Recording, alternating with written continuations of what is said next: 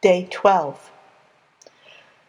Those slaves wandered around in that desert, following the pillar of cloud by day and the pillar of fire by night. And they ran out of water, and they ran out of food.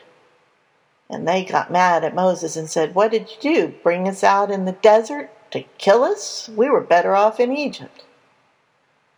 Moses went to the Lord and said, "What am I going to do with these people? They're awful."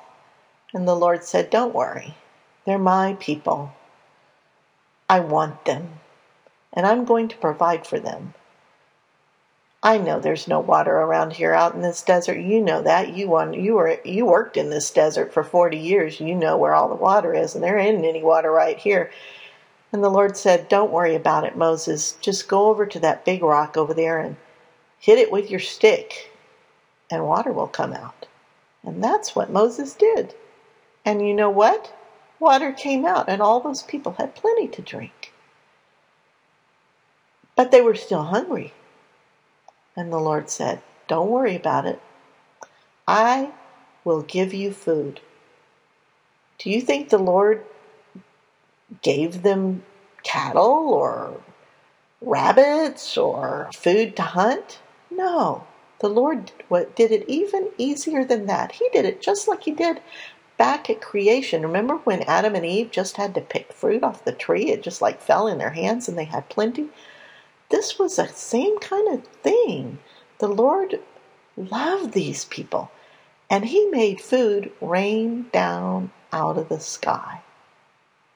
They called the food manna. They'd never seen anything quite like it. It was kind of like snow. It was like, it wasn't cold or anything, of course, but kind of rained down, and in the morning there would be like this thin sheet of, it's almost like very thin cracker all over the ground, and they would go out and they would just break off pieces to eat, and it tasted great. It tasted like toast and honey.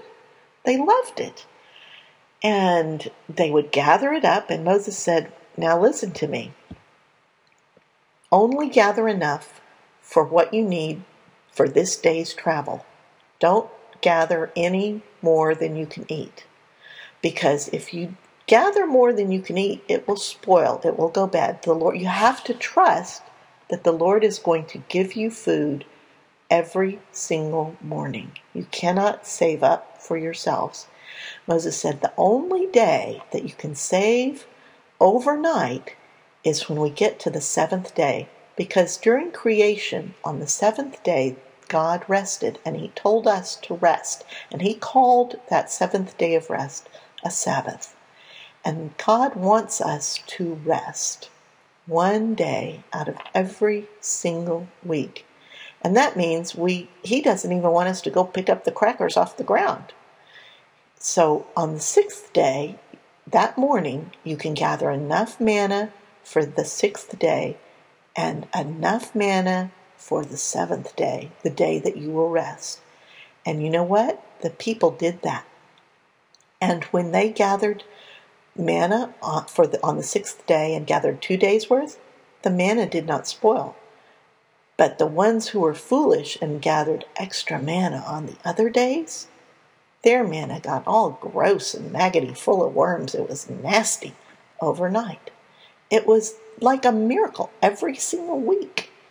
On the sixth day, the manna that normally would spoil overnight was preserved, and they had plenty to eat on the seventh day. This is also something to reflect on. Do we really believe God loves us enough to provide for us every day? What do you think the Lord thinks about hoarding, about saving more than we need, about taking more than we need and not leaving enough for everybody else?